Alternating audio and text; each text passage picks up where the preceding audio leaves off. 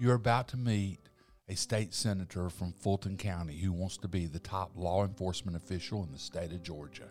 Hang around. I think you're going to find this really interesting. You speak, we listen. Conversations connecting people. This is the Chuck Williams Show. Our guest today is Jen Jordan. Jen is a state senator from Fulton County, and welcome to Columbus. Yeah, Senator. happy to be here. Okay, I'm going to start right now. You're in a part of the country where your name means something. Jordan or Jordan? It's Jordan, and I'm so excited to be here because y'all actually know how to pronounce it. We do. We have Jordan Hare Stadium across the river. We have the Jordan family here, but you actually have a connection to one of the Jordans of this area, right? Yeah, former Superior Court Judge Frank Jordan. So usually if you're a Jordan in Georgia, you're probably from the same tree, and Frank is just an incredible human being. And lives out in Talbot County. Of course, they all live, in Talbotton. It's, they all still live close to each other, very close family out there. So you know a little bit about Columbus and the Chattahoochee Valley. Of course. You're a lawyer, you're a state senator, you're a mom. Tell us a little bit about who you are. So you indicated that I was from Fulton County, but I'm originally from Dodge County, which is South Georgia. Is that Baxley? No. Okay, I got. That's Appling County. Okay. It's okay. Hey, it's okay. hey. It's Eastman, Dodge County, Okay. and about an hour south of Macon. My mom, single mom, right? Yeah. And she was a hairdresser. She had a beauty shop called Sheer Happenings. You get it? Sheer I Happenings. get it. Okay. Yeah. We're going to get along just fine. I Yeah. think this is going to work. Yeah. Okay. And so every day after school, I would go there and I would hang out and I would sweep up hair or do whatever she needed me to do. But that's really how I grew up, listening to the women in my community. And anybody who comes from a smaller community knows that beauty shops and barber shops are kind of the hearts of community. And let me tell you something, you can learn anything you want to know when you go to those places. But that's really how I grew up. And I grew up very similar. I'm from Eufaula, Alabama, so I have a lot of the same roots. But you went to Georgia Southern? Went to Georgia Southern undergrad, and then ended up, by the grace of God, at the University of Georgia School of Law. Graduated there, magna cum laude, and then went back south to Brunswick, the Golden Isles, to clerk for a federal judge named Anthony Alimo, and then came back to Atlanta to practice. What type of law have you practiced in Atlanta? Well, that's a good question, Jack. I've done just about everything. People used to say, well, what's your elevator pitch? And I had such a problem because I do have such a broad practice area. I've done lots in the consumer area with consumer class actions. Defense or plaintiff side? No, plaintiff side. Going after folks that are, really taking advantage of people. Early on in my career, I went after payday lenders in the state and basically ran out a whole bunch of them because it's illegal in Georgia, and they were charging about 1,000% interest. I have stopped foreclosures on homes when they were wrongful, especially in the context. This one case just kind of sticks with me. It was a single mom with two girls who they were trying to foreclose during Christmas time. And so and maybe it's just because of where I come from, but I just hate it when big interest kind of gang up on people who just need some help. A lot of lawyers that do the civil work, I put them in two categories. They either represent the top dogs or the underdogs. You've done a lot of representation. Oh, I'm an underdog person. Let me right. tell you, all my cases are David versus Goliath. I mean, it just isn't my personality to go with the powerful interest, right? Because really it is about holding those with money and a power accountable when they hurt folks. If you haven't guessed right now, Senator Jordan's running on the Democratic ticket. When you listen to the way she's talking, she clearly has ideals that line up with Georgia's Democratic Party. Did you ever think about being a Republican, or you've been a Democrat your whole life? Well, I've been a Democrat my whole life, but I'll tell you that in terms of my law practice and kind of just the way I approach life, it really comes more from the way I grew up in the church. That's the whole point. What denomination? Baptist. Okay. And I probably went to church more than I went to school in retrospect. But it was one of those things where if you look at the Bible, it is about helping your neighbor. It is about community and loving people for who they are. And so for me, it's not even a Democratic or Republican thing as much as it's kind of a values thing. And my values align more with the Democratic Party because of that. And you were elected state senator of Fulton County. What's your where you live in Fulton County? So I live in Sandy Springs now, but my district is partly in Cobb County and partly in Fulton County. I represent the infamous area of Buckhead, right? I represent... That was in the news a little bit last session. Yeah, it really was. I represent Smyrna and Vidings and Chastain Park and Sandy Springs. And just to give your listeners kind of a taste, it's where Truist Park is, where the Braves are. I represent that area, but I also represent where the governor's mansion is. That is a district that there's a lot of conservative votes in there, but there's a lot of progressives in that district, right? Look, I think it's one of those things. It's a 50-50 district when I ran, and actually had been drawn to be a Republican district. I think it was drawn to be about a 60% performing Republican district. Hunter Hill was the former senator, if that gives you a little. Who ran for governor. And was not a moderate, right? No, he was not. He was not a moderate. He was an Army Ranger. That's right. And so when he resigned to run for governor, there was a special election, and I decided to run, and people thought I was just crazy. They said, Jen, that's cute, right? We're glad that you want to do something, but, this was Hunter Hill's district, but it just felt like something was different. The women that I was talking to, the other mothers, the other professional women even, and young people, nobody was really happy with the representation they had. It's interesting. You brought up that Buckhead is part of your district. Buckhead was at the center of the cityhood fight. And I asked this question 2 weeks ago as a panelist on the Republican gubernatorial debate. I asked it to Senator Perdue and to Governor Kemp, and I'm going to ask the same question to you. Why does the Buckhead cityhood issue matter to those of us who don't live in the rest of Georgia? Look, we are all tied to Atlanta, right? In terms of revenue, tax revenue, business, being able to get business to come in, and the bond issue, the credit rating for the state, right? All of those things. And I know that a lot of times politicians like to pit Atlanta versus the rest of Georgia, but let me tell you something. We are very much connected, and you have to understand that, if Atlanta isn't doing well, then the rest of the state isn't going to be doing well either. So this really was about protecting the state as a whole, and pushing back against a movement that would have been incredibly, incredibly harmful. That's very different from the answer I heard on the Republican debate, because it was about both of them, both Governor Kemp and Senator Perdue said it's about crime. Do you see that as about crime, or is that the way you think the Republicans are trying to frame it?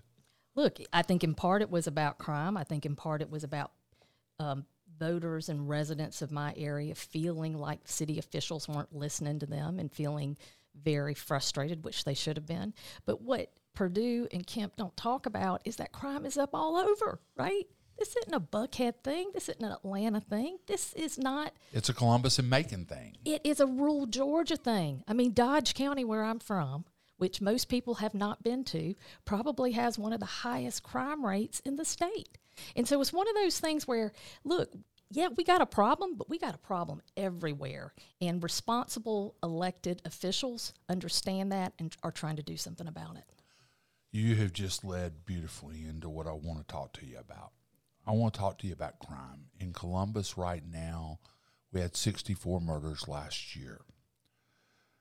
The crime issue in Columbus was so bad, our district attorney, former district attorney, is in state prison on public corruption charges.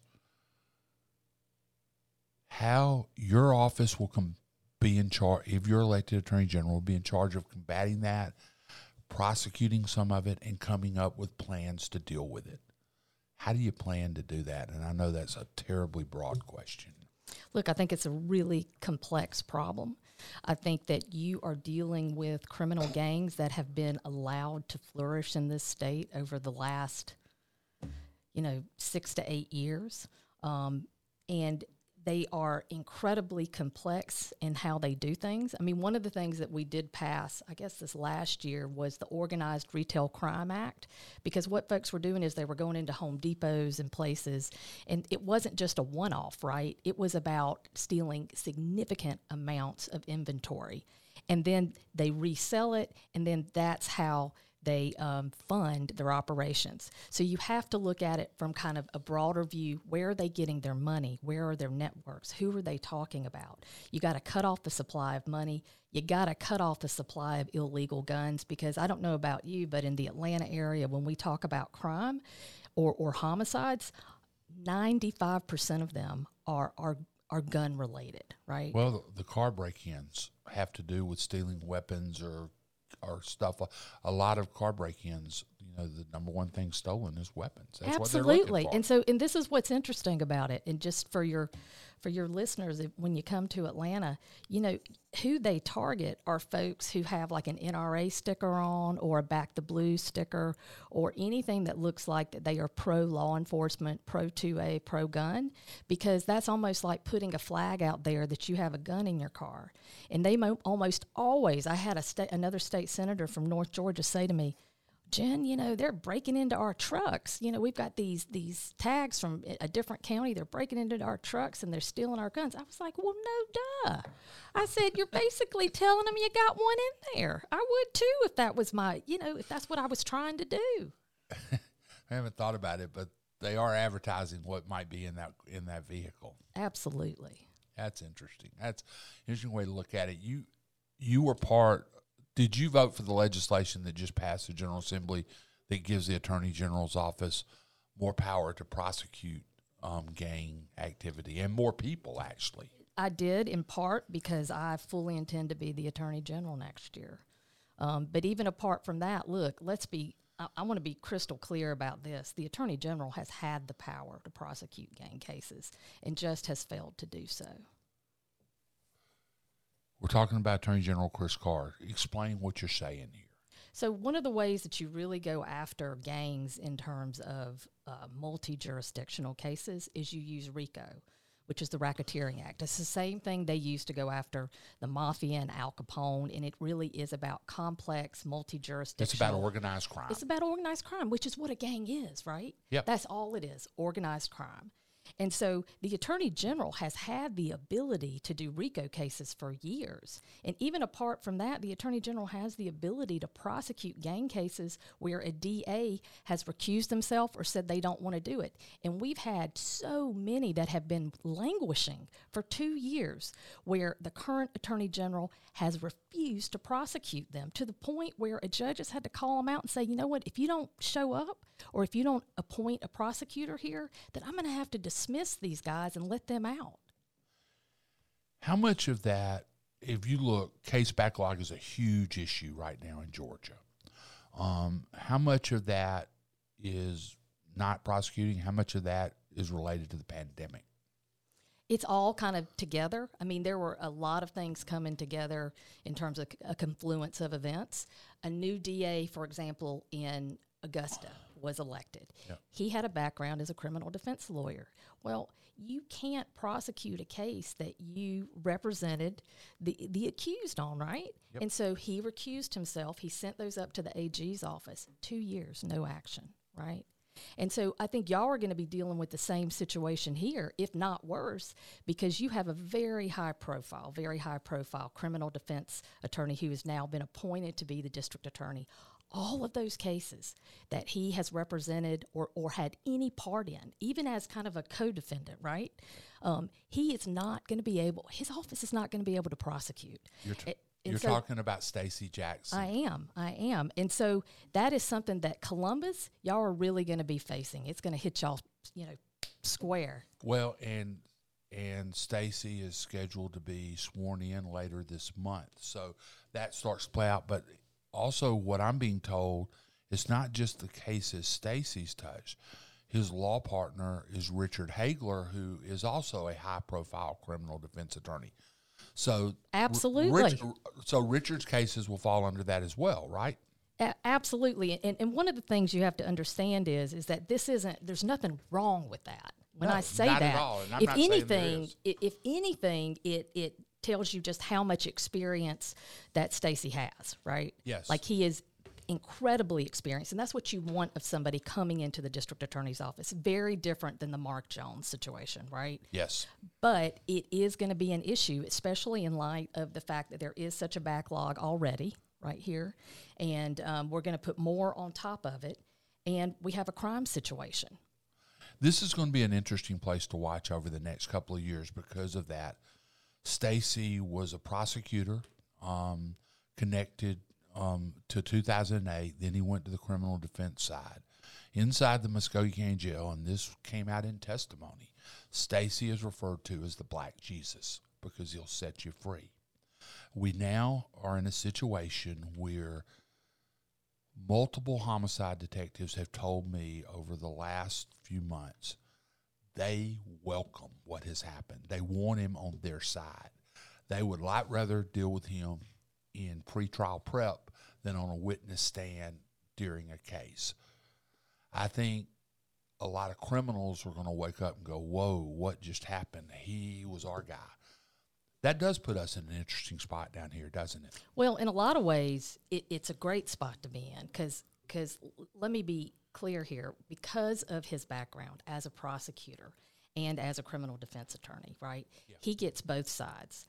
He also understands kind of the constitutional imperative that district attorneys have.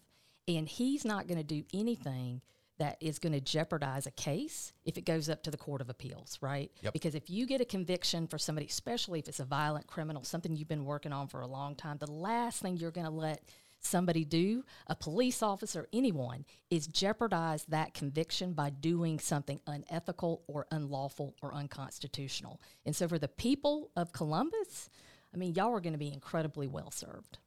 I think you're probably right, and I'm looking forward to seeing this because we had somebody that was not only corrupt, they were clueless, and now we've got somebody who understands the office in the most intricate of ways. Let's switch gears and talk a little bit about your race. Right now, we're a week out. We are. Thank goodness. Next Tuesday, there will be a Democratic primary. And you right now appear to be the front runner. You appear to be the person in a two-person race who will be the Democratic nominee. How do you fit on a ballot that in November that's going to include Stacey Abrams at the top in the governor's race and Senator Raphael Warnock, at 1A, 1B, or 1-1 if you want to do it that way. But you've got two high-profile, powerful political and personal figures. How do you fit in as somebody that could be on that Democratic ticket with those two candidates? Look, I'm looking at the Democratic slate, and we're not sure who's going to come out eventually, right? But right now, the people that are going to be running as Democrats for these statewide offices, really they are going to reflect the state of Georgia in terms of diversity, geographically, where you grew up, socioeconomically, even in terms of your profession. I mean, if you think about Reverend Warnock being a preacher or Stacey Abrams in terms of writing books or whatever, it's one of those things where that's what the people of Georgia want, right? Yep. The people representing, the public officials representing the people really should reflect the people. You could have a very diverse candidate in the Democrat Secretary of State. Absolutely. I mean, and a candidate that we know a little bit down here, Charlie Bailey, was going to run. He ran against Chris Carr 4 years ago. He was taught to move out of the AG's race this time and into the lieutenant governor's race. That race is a lot more of a toss-up. There's a lot of moving pieces in that lieutenant governor Democratic primary. But, yeah, I think they've got 9 candidates altogether. It's a lot. it looks like the Kentucky Derby. It's just all the, but you know, Which means you have no idea. you right? have no clue. And you know, that's the beauty of politics.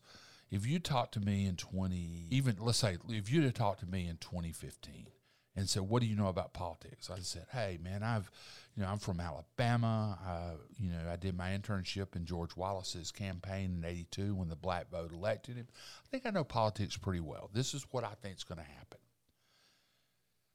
Last 5 years, we got a mayor's race. I can't even begin to call it right now. I mean, you know,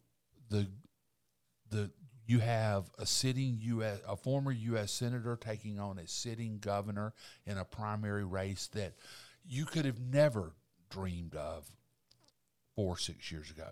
So politics as we knew it, doesn't exist anymore, right? Right, which makes it hard because everything we've always done politically, especially political professionals, right? Yep. It's all about what happened before. Yep. And, you know, I've had a lot of folks listening nationally. Folks will be like, oh, well, generic R versus generic D and all of this kind of stuff. And all I have said to them is there is nothing generic about Georgia, and especially in terms of politics. You know, this morning before I came in here, I was doing some research on you, and I started looking at the Pennsylvania Senate race. And the woman who has charged out of nowhere says she was raised on a pig farm in South Alabama, an African-American woman who's running Republican, who is pro-Trump, pro-MAGA, and maybe fixing to upend everything in Pennsylvania. I can't find out what town. I mean, it's like nobody's done any research. You start trying to Google, and I think we went to the same university, but I don't know that. I mean, it's just crazy how things change so fast. Well, and I'll tell you, I feel the same way. I mean, people are just kind of throwing their names, and it's one of those things where they tell you that this is what they've done or where they're from or who they are, and there's not really any vetting happening. I will say that that's why I do think people should run for local office first, right? Yep. I think it's really important to understand how hard it is and to actually represent people and then have to get reelected, because that's just something very unique and different. And plus, then there really is a public vetting process in terms of who you are and what you've done. If you look at the state Senate seats down here, when you got Senator Robertson, who's a Republican, who's got 3-4 county areas, and then you got Senator Harbison that's got 3 or 4 counties to the south. So they've got land mass. They do. You don't. You've got a very tight area with a lot of people. I do, and in fact, I was the most populous Democratic district after the census, and so they had to cut. I think they had to cut about 40,000 people out of my district. Where'd they get them from? They got them actually from Fulton. Okay. And they created another state Senate district out of kind of half of mine and went up. But that actually is a Democratic district. I mean, if you look at kind of where I represent now, it has swung from a 60% R district to a 60% D district. Successful trial attorney, fighter for the underdog, elected to the Georgia State Senate, controlled by Republicans, the executive branch controlled by the Republicans, the House controlled by the Republicans. What have you learned in the last 4 years? Ooh, it has been a growth experience. Let me say that. I will say that I think that that there are good people on both sides. I think that things have gotten too political and too partisan, to my team versus your team, like talking about it as if it's some kind of sport or some kind of game, when at the end of the day, lives are at stake. And I do think that as a whole, the body is out of step with the people of Georgia. People have always told me that it's about a 10 to 20 year kind of behind. And I really do understand that now. But the only way we change it is by electing new people with diverse backgrounds and lived experiences. You are the very thing, that very person that both parties are courting right now. I'm the elusive suburban woman. You are. Exactly. That's you. I mean, We've got one in the studio, Dylan. We've got It's like a unicorn, right? No, you're kind of the soccer. I don't know if you're the soccer mom, and that may be offensive, but you're the mom. You're the suburban woman that, quite frankly, flipped a congressional district up your way. I mean, you're the people that probably helped Raphael Warnock and John Ossoff capture the U.S. Senate. I mean, and Joe Biden. And Joe Biden, the presidency. Absolutely. So what do people, the worst people in the world for making assumptions are politicians. Politicians will make assumptions in a heartbeat. Journalists maybe second. But what is the assumption about the suburban woman that politicians are making that's just dead wrong? I think that they assume that there is some kind of simplistic calculus that is going into people's decision making. And I think what folks need to understand in terms of my district, and I have been told that the suburban woman is my base, which is a little funny to me. But look, the women in my district, they're smart, they're savvy. They tend to be well educated. They tend to be professionals. Career-minded, even if they're staying home, right? Yep. They usually have advanced degrees. They're smart. So you got to treat them like smart grown-ups, right? They're not people that you can manipulate with commercials. And they're going to hold your feet to the fire. And if you're not doing what you're supposed to be doing and you're hurting their families, then they're going to hold you accountable. I tell you what, I need to do more podcasts with you because you segue right into where I want to go. Because the U.S. Supreme Court has had an unprecedented leak. I mean, when you think about a draft of an opinion becoming public before it happens, the Roe v. Wade, the potentially that they're going to overturn Roe v. Wade on a 5-4 vote. Not a done deal, but there's a leaked opinion out there that says that. How important is women's reproductive rights going to be in this election cycle moving into November? I think we need to take it down and just talk about women's rights or the rights of people generally. You know, there's been a lot of talk about how unprecedented the leak is, and there's, a lot of folks, especially Republicans, that have been focusing on the leak. People need to focus on the fact that it is unprecedented. It has never happened in the history of our country where we have got the United States Supreme Court, which is going to strip fundamental rights away that have been established for over 50 years. I mean, these are rights that they are actually affirmatively taking away from citizens of this country. And so it's one of those things where it's like there is no analogy for it. And so, do I think that's going to be an issue? Heck yeah, it's going to be an issue because it's not just about access to reproductive health care and the like. It really is about women being able to make decisions about their lives and their bodies. And it goes back to what I was saying, which is when you talk about the elusive suburban woman, this is not how you treat them, right? This is not how you treat them. Dylan, when you're cutting the soundbite, I think you just found the one we want to use. It isn't. I mean, and strong women and women in general are not going to take this well. And I think you're going to see that play out.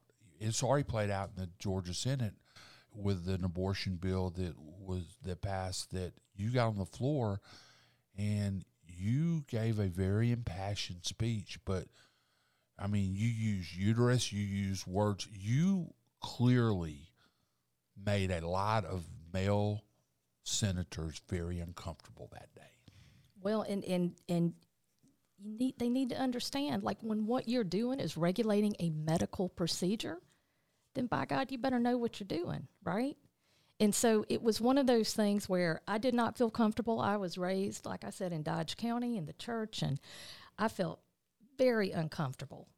But at the end of the day, it was about fighting not only for my daughter, but for every single woman in this state and for those that are to come, because it is that important. And look, it goes beyond, like I said, access to health care. We're talking about access to contraception even.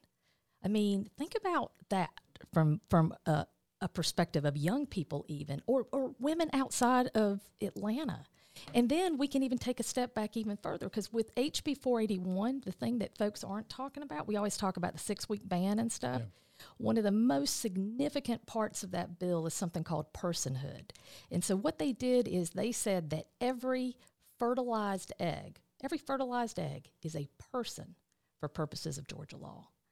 If you think about how the law applies to people, and think about how if a fertilized egg is a person, then if you abort it, you've committed murder. Oh, and not only that, but I mean, the parade is, it's just crazy, the slippery slope. I mean, we even had people talking about, well, if I'm pregnant and in the HOV lane, you can't ticket me kind of thing. So you can't deport somebody who is pregnant.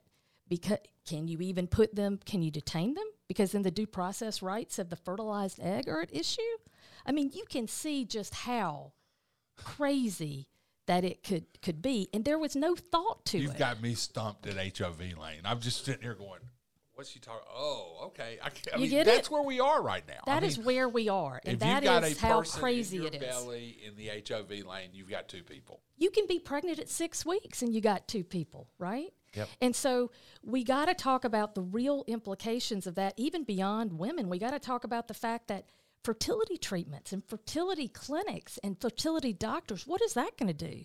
Are we going to run them out of the state? And if we think about all those babies that have been born because of help from those doctors, or even talking about the incredible residency programs we have in terms of medical schools.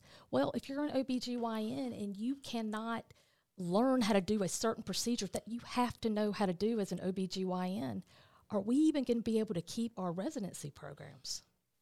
Are we talking about Pandora's box? Oh, times 1,000. And there was really no thought given to it. It really was a political calculation. And I had Republicans tell me behind closed doors, Jen, don't worry. Supreme Court's is gonna stop it, gonna overturn it, but it's good politics for us. And I said, we are at a bad place when we care more about if it's good politics over whether it's good policy.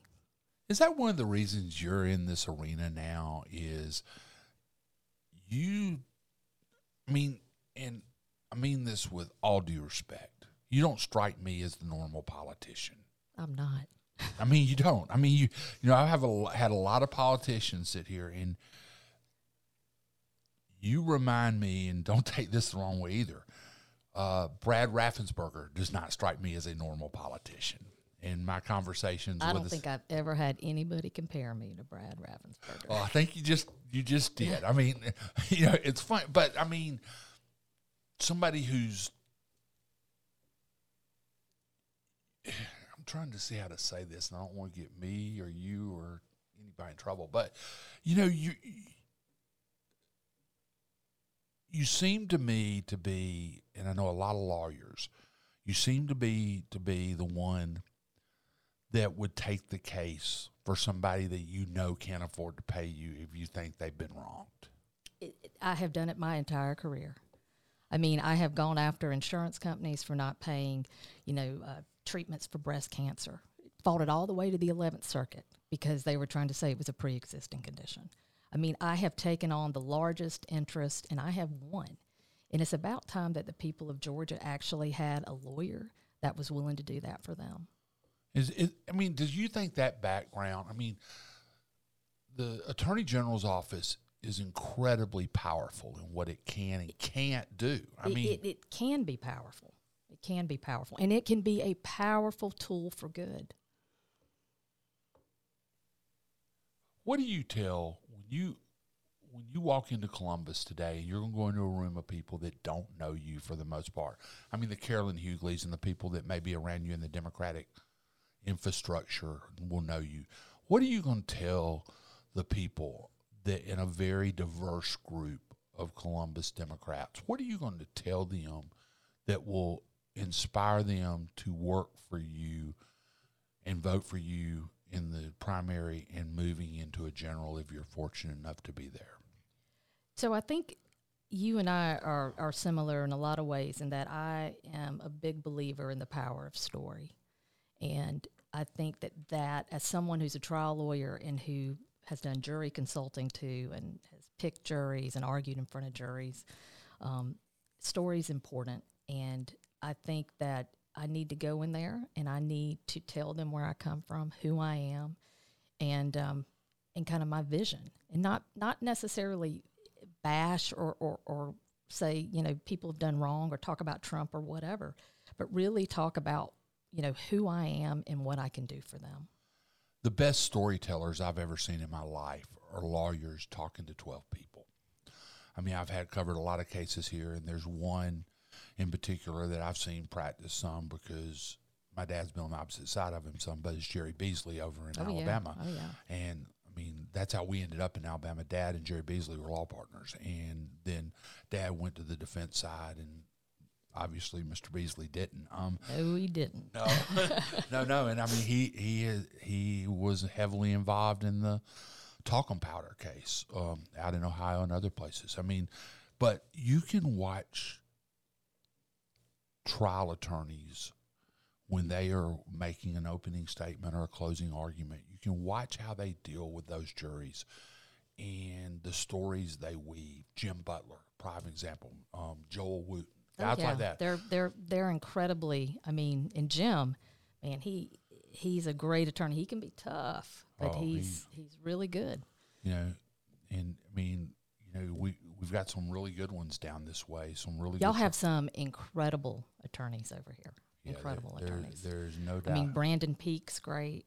Yeah, I mean Brandon a couple of years ago held a large international recycling company's feet to the fire when one of their drivers killed an entire family over in East Alabama. I mean, it was a massive settlement. That's where what y'all do that matters. Can you translate that to talking to the voter? Yeah, because let's take the example you just talked about in terms of this family that was killed. If you're talking about the Attorney General, what the Attorney General does is can take cases just like that, right? If the harm is kind of to the state or to the public.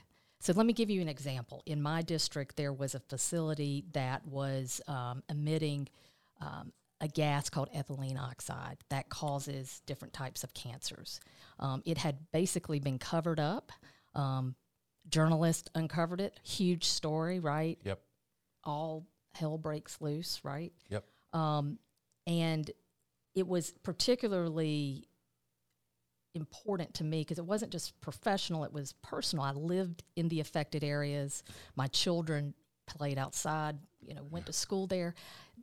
I've had relatives die of cancer that lived in that area. I had a friend dying of breast cancer. I mean, it hit close to home. It hit close to home, literally and figuratively. So it was one of those things where I did a lot of research and I was like, I'm going to figure out how to do this as a trial attorney, right? Yeah. And what I came away with is that really the only person who could do something was the Attorney General. And so I reached out to Chris Carr. I asked him to do something. And not only did he decline, but he really did, the Attorney General's office kind of went behind closed doors and struck a deal to let them continue to operate. Would you like to have that debate with Attorney General Carr moving into a November election? Every day of the week.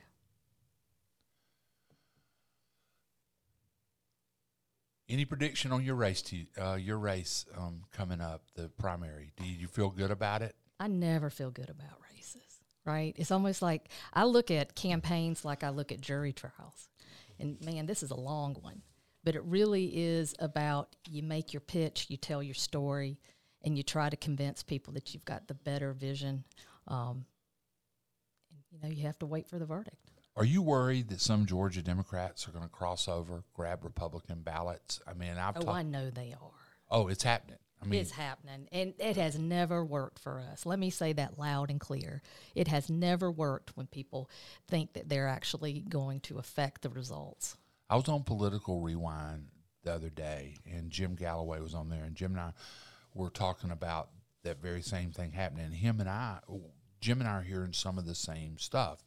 There are Democrats, clear Democrats, who are pulling the ballot, but it's not to play havoc on the other side.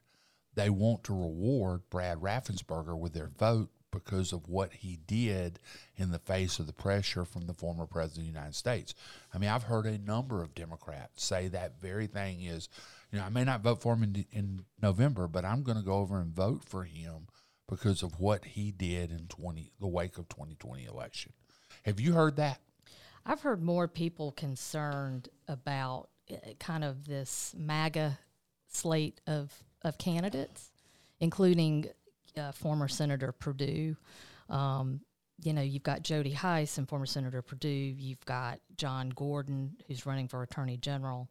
Kind of all the way down. It's like Trump's slate, and I think that there's a lot of concern that including, let me say also for Lieutenant Governor Burt Jones, I think there's a lot Butch of Miller. but Butch isn't on the slate, right? Yeah. So he's not on the Trump slate. He's not supported by Trump. He's trying. Oh man, has he tried? He has tried. It's almost like Kemp, right? It's like he can't do enough. But I think a lot of people are concerned that if those folks make it through, that it's going to empower Trump. Back when all this started 2 years ago, I was talking to Calvin Smyre, and he's a great statesman. And did you see the news that I just did. broke? The Bahamas. Whew.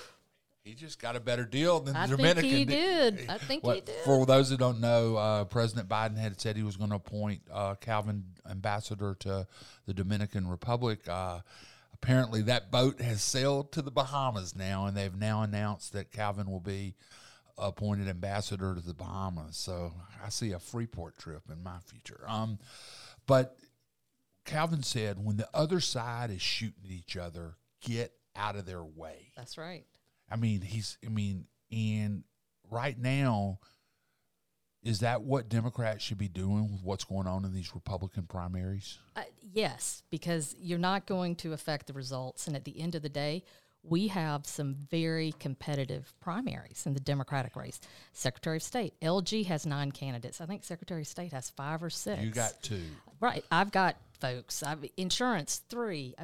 So it's one of these things where you think that you're doing something, but really what you're doing is you're not enabling the best Democrat to get out of the primaries, and that is how we win in November. Well, that is a good place to kind of end this, but I want to do what I've done with almost all of my guests over the last year or so, called Turn the Tables. I've been asking you questions, and I always get very nervous when I turn this over to a lawyer. I had Clay Land and Ben Land sitting in these seats one day, and I still turned it over, and you do not want Clay Land, federal judge Clay Land, asking you questions. It's not a good place to be. But ask me a question. I call it Turn the Tables. Ask me a question, Senator. So you've been in court a lot. What is the most interesting case you've covered? The most interesting thing I've ever seen in court I've covered a lot, but over the years. But when Mark Jones was our DA, I started making a point of being in the courtroom when he was in the courtroom trying cases. And back in March or so, he was 3 months into his tenure. He was trying a murder case. There was a shooting at a party. The guy was on trial. Jury had been out for 20 hours. Mark had done a less than good job. The defense attorney had done a great job and had hung it up. And the guy that was charged had a criminal history. Obviously, the judge did not allow him because it was prejudicial. So, with the jury out 20 hours, they recessed, went home for the day.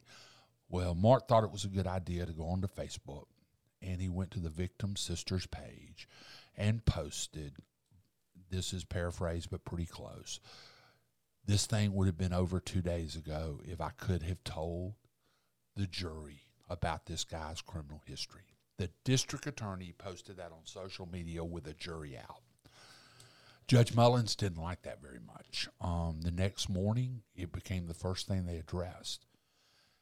And I thought I had seen everything. And that day, I realized I hadn't. Mark stood up, and Judge Mullins' question was, Mr. Jones, what gave you the right? What do you think gave you the right to make that social media post? And Mark said, the First Amendment, Your Honor. And Mullins looked at him like he had 50 heads.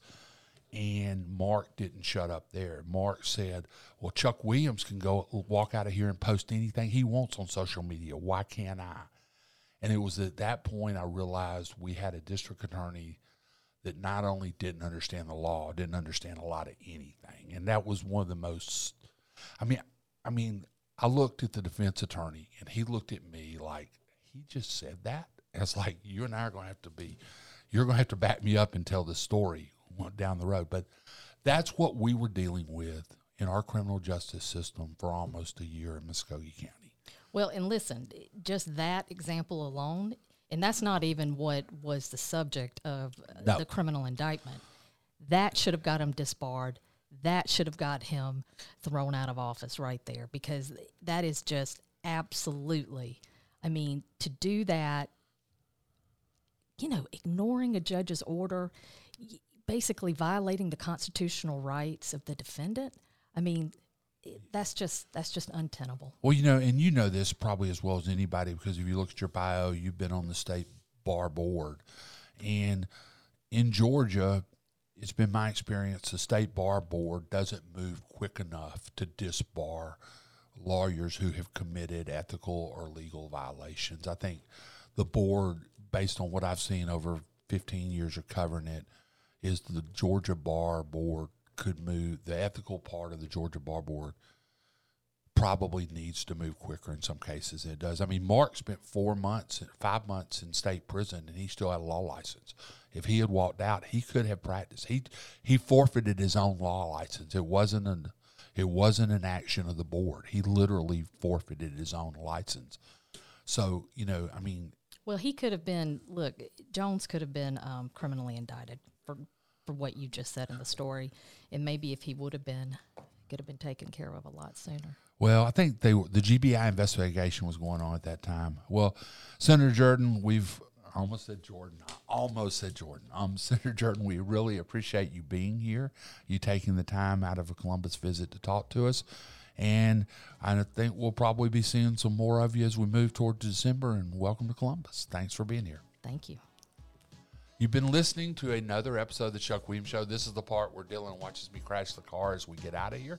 But you can listen to the Chuck Williams Show on Tuesday nights from 7 to 8 on WRBL.com. We also are on traditional podcast things like platforms like Spotify, Apple, and iHeart. Did I get them all right?